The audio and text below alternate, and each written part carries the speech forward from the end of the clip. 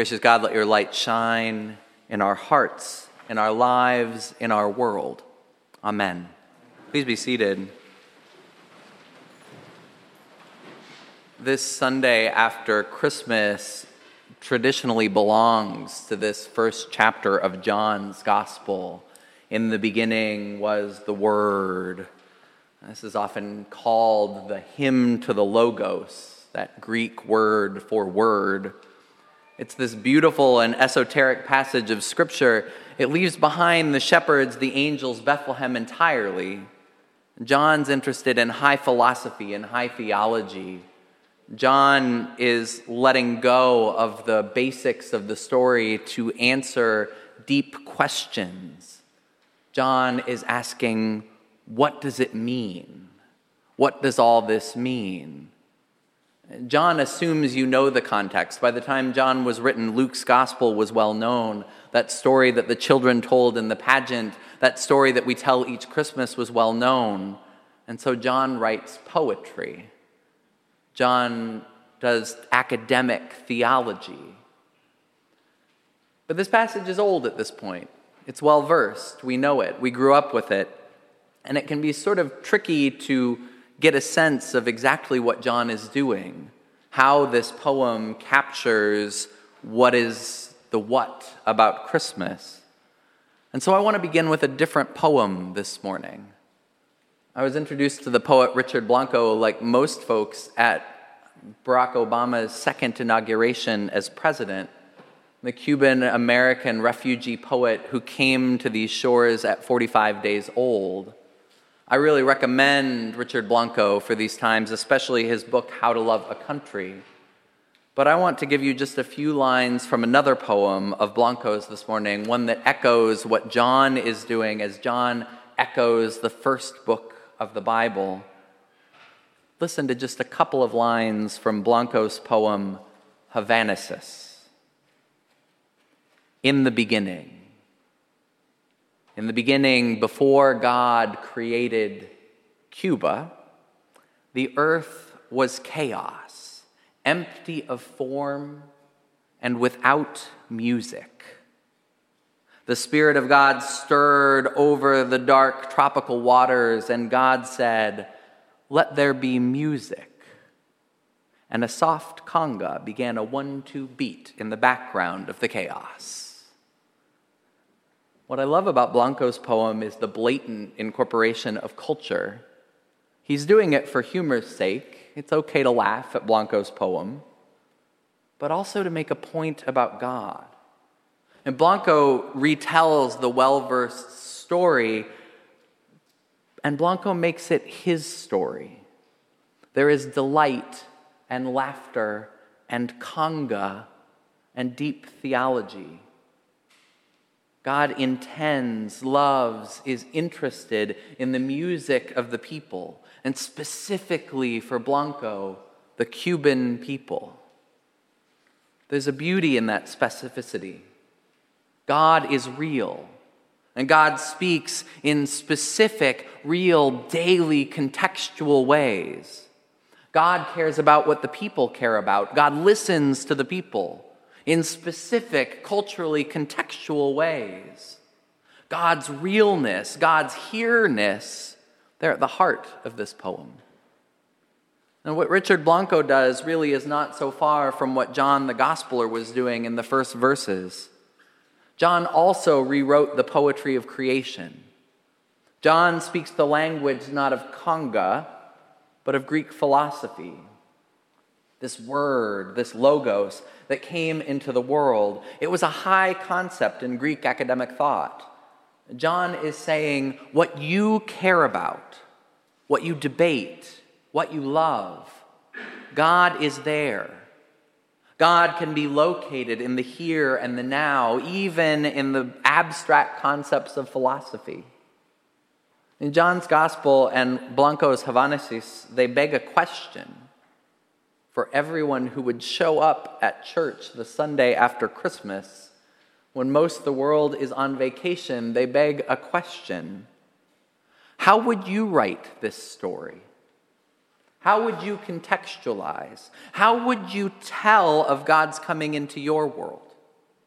It's not blasphemy to retell. Honestly, Episcopalians don't really worry about blasphemy anyway. We trust God can sort out between the good poetry and the bad. So what would you say? What images would you choose to communicate the story of God's coming into the world? Would you worry about what John worries about? The academics, the high philosophy? Would you worry about science? Would you speak the language of string theory or dark matter? Would you tell the story of kinetic energy behind creation, the very stuff of God which created the world, gave life and breath to the people, choosing to dwell with us? It would make about as much sense as what John says of the Logos. God chose us, chose to be one of us. How would you tell this story? How would you communicate that God came to dwell? A word of encouragement as you seek to tell this story: make sure you tell the whole story. Theology matters at Christmas. This is a radical message that the Word became flesh. It matters. But if we don't understand the context, we miss the theology. We miss why. John's poem meditates not just on the Word, not just on the Logos, but on light and darkness, on those who hear the message and those who will not hear it. And these are themes that John will continue throughout the Gospel. These are themes that Christians have used wrongly across our history to bludgeon folks of other faiths. So let's be clear about context. John's Gospel was not written as a textbook for anti-Semitism. It wasn't. John's Gospel was not written for the powerful.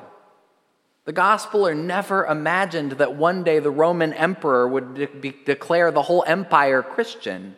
He couldn't have imagined that. To John, that would have sounded preposterous.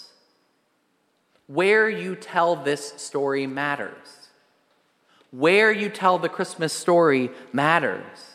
And the story of Christmas was not originally told in halls of power, not in marble palaces. As I said in my sermon on Christmas Eve, where God chose to dwell matters.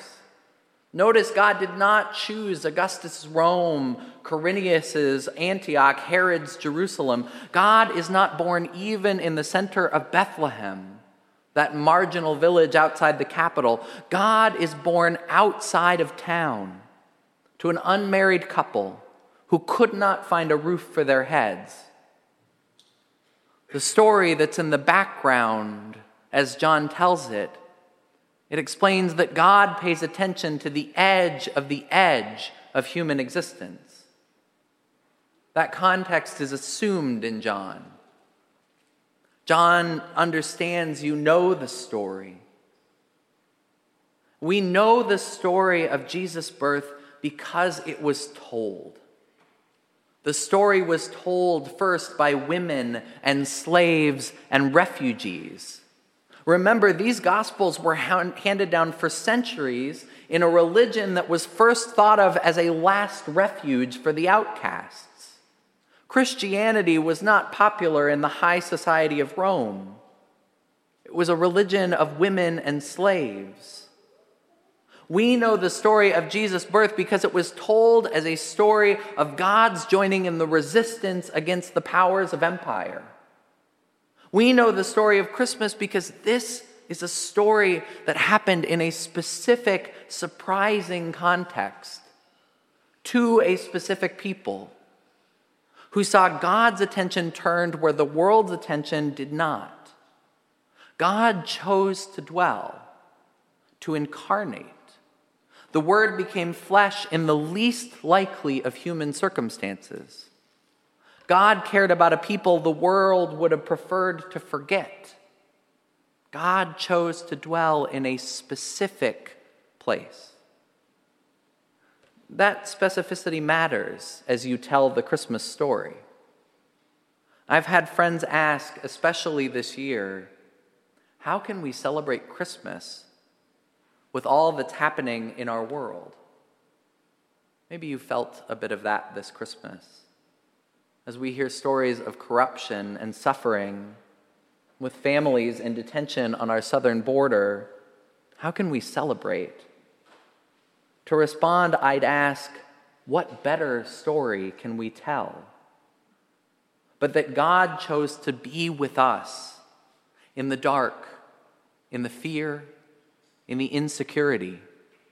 God chose an unlikely people on the edge of an empire, a family that we will read next week must flee the violent outbursts of their governor.